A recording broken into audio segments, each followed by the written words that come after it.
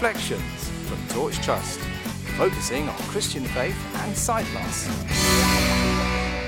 Hello and a warm welcome to Reflections, the show from Torch Trust that focuses on faith and disability in today's world. I'm your host, Marilyn Baker, and I'll be with you for the next half hour.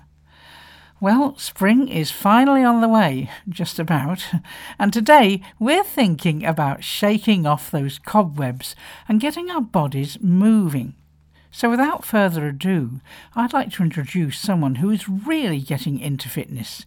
Here is Hazel Groves, a partially sighted friend of Torch, speaking with our producer Grace Dawson about her decision to take the plunge and run the London Marathon for charity.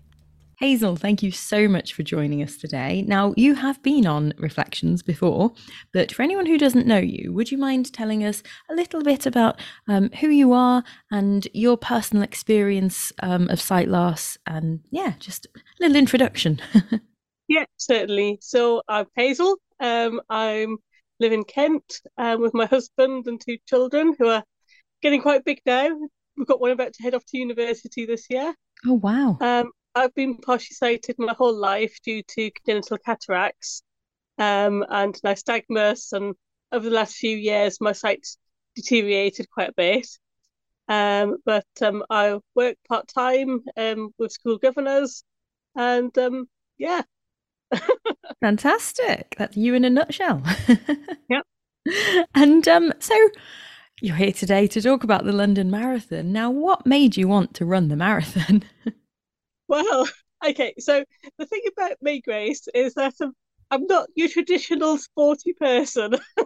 Right. I was particularly at mainstream secondary school, I was the last one picked for PE. I hated PE to the point where I was sick every Thursday to get out of it, because it was just in a mainstream environment, it was just so difficult. So I've just never been particularly sporty.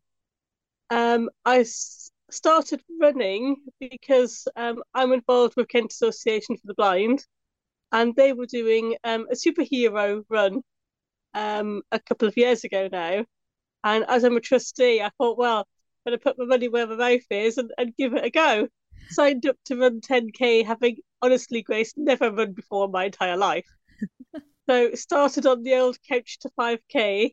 Found somewhere near where I live that's really flat, really safe, no traffic, where I could, run for 30 seconds, walk for 30 seconds when I started off. And it's just kind of got a bit out of control.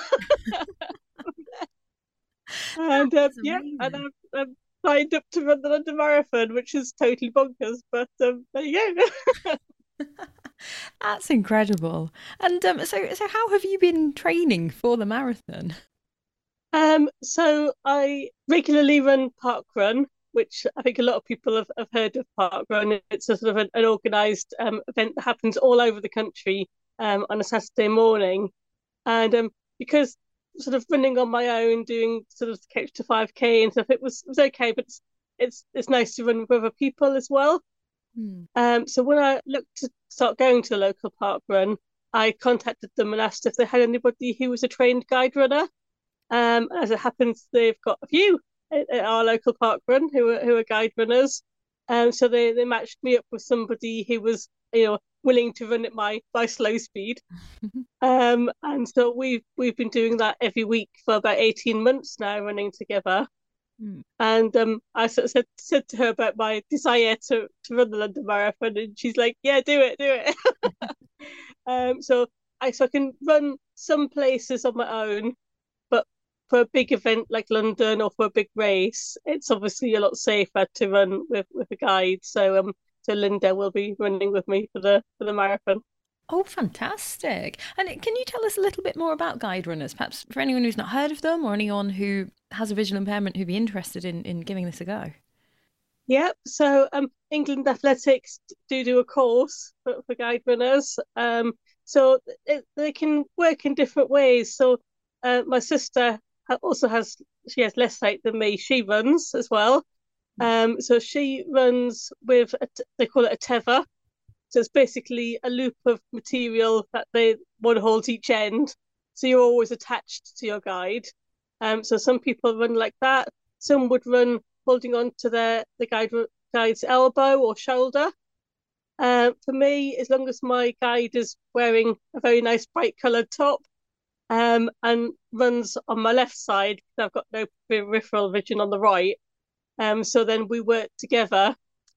I also started running with a local running club, and they've got a lady who guide runs with me, because at the moment, because it's winter, their runs are in the dark, which adds a whole new level of complexity to running when you can't see very well.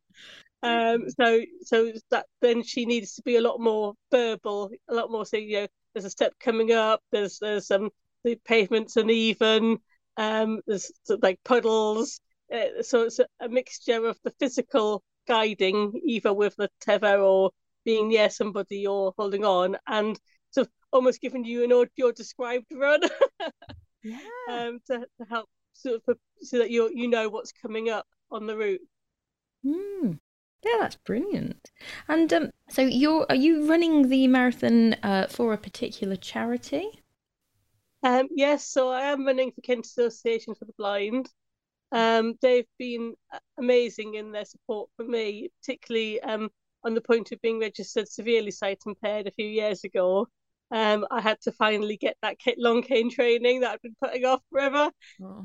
They've helped me with assistive technology so I can carry on working, with the speech software on the laptop and that kind of thing. I go to some of their social kind of events. We have a group for working age ladies. I go to an art group as well. And being a trustee, you get to see as well the other side of the charity that people don't always, realise what goes into running a charity like that. So that's why when they were putting their team together for this year, I thought if I was going to run for charity, it was going to be for them. Yeah, that's a fantastic cause. And if people listening would like to support you or to, support the association generally, how can they do that? So they can go to I've got my own Just Giving page on the go, which if you search for Hazel Groves KAB, that's the best way. And finally, how are you feeling about the challenge right now? Could you sum it up?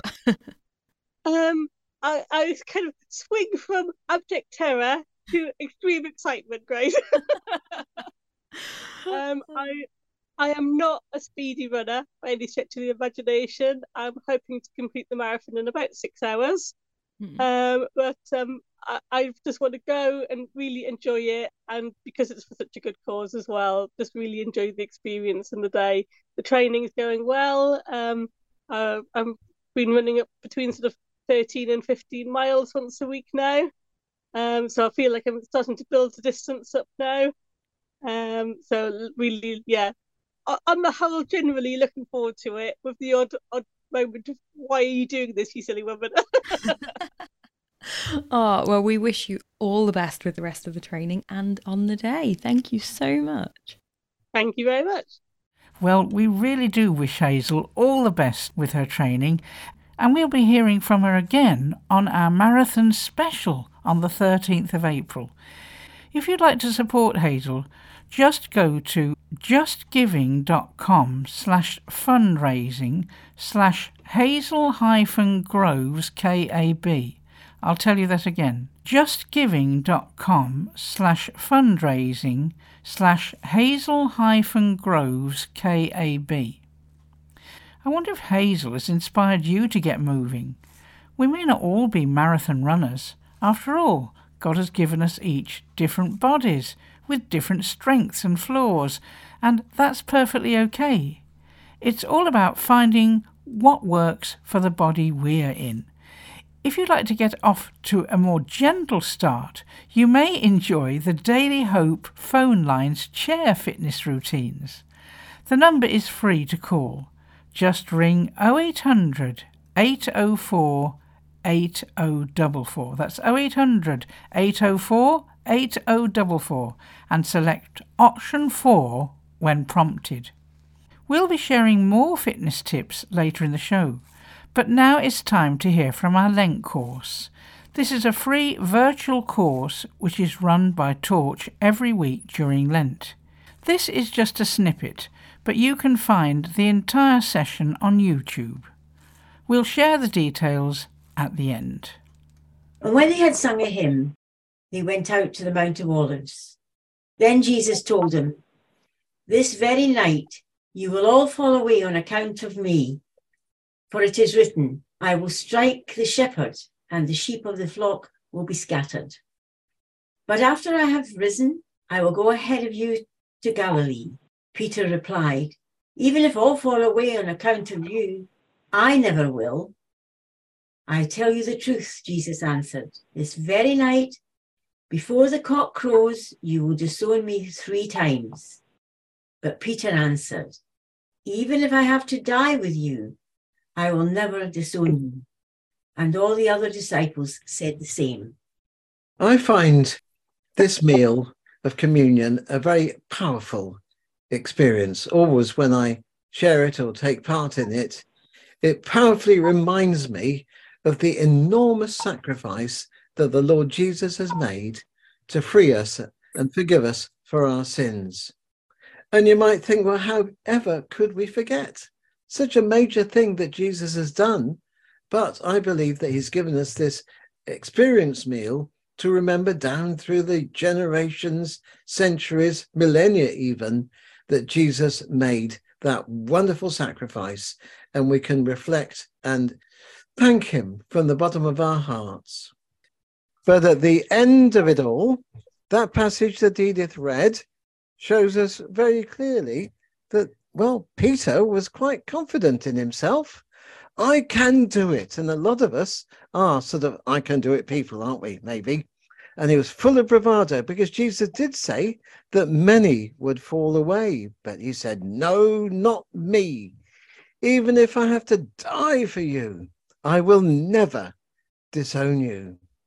I can do it." That's what Jesus saw in poor Peter at that time. But Edith's going to read us now the next bit. Then they spat in Jesus' face and struck him with their fists. Others slapped him and said, "Prophesy to us, Christ. Who hit you?" Now Peter, sitting out in the courtyard, and a servant girl came in. "You also are with Jesus of Galilee," she said.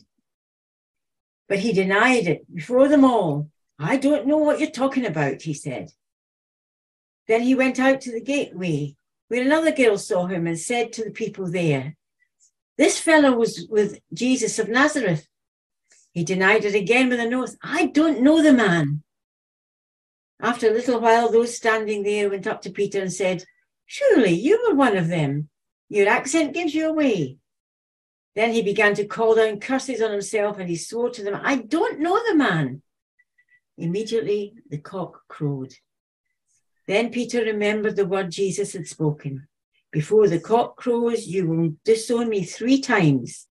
And he went outside and wept bitterly. What a terribly sad experience. There was Peter, very confident of himself. And sometimes as we go through our lives, we get very confident in what we're doing. But there he was, Jesus arrested. There he was in the courtyard. And 3 times people associated him with Jesus. And Peter went on and said, "I do not know the man." And then, how do you think Peter felt? An abject failure. Totally lost it completely. He said he wouldn't, but he did.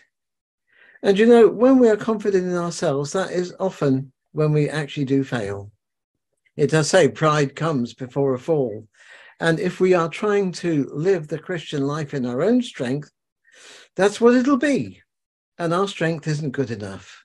We need Jesus, his power, and encounters with Jesus along the road.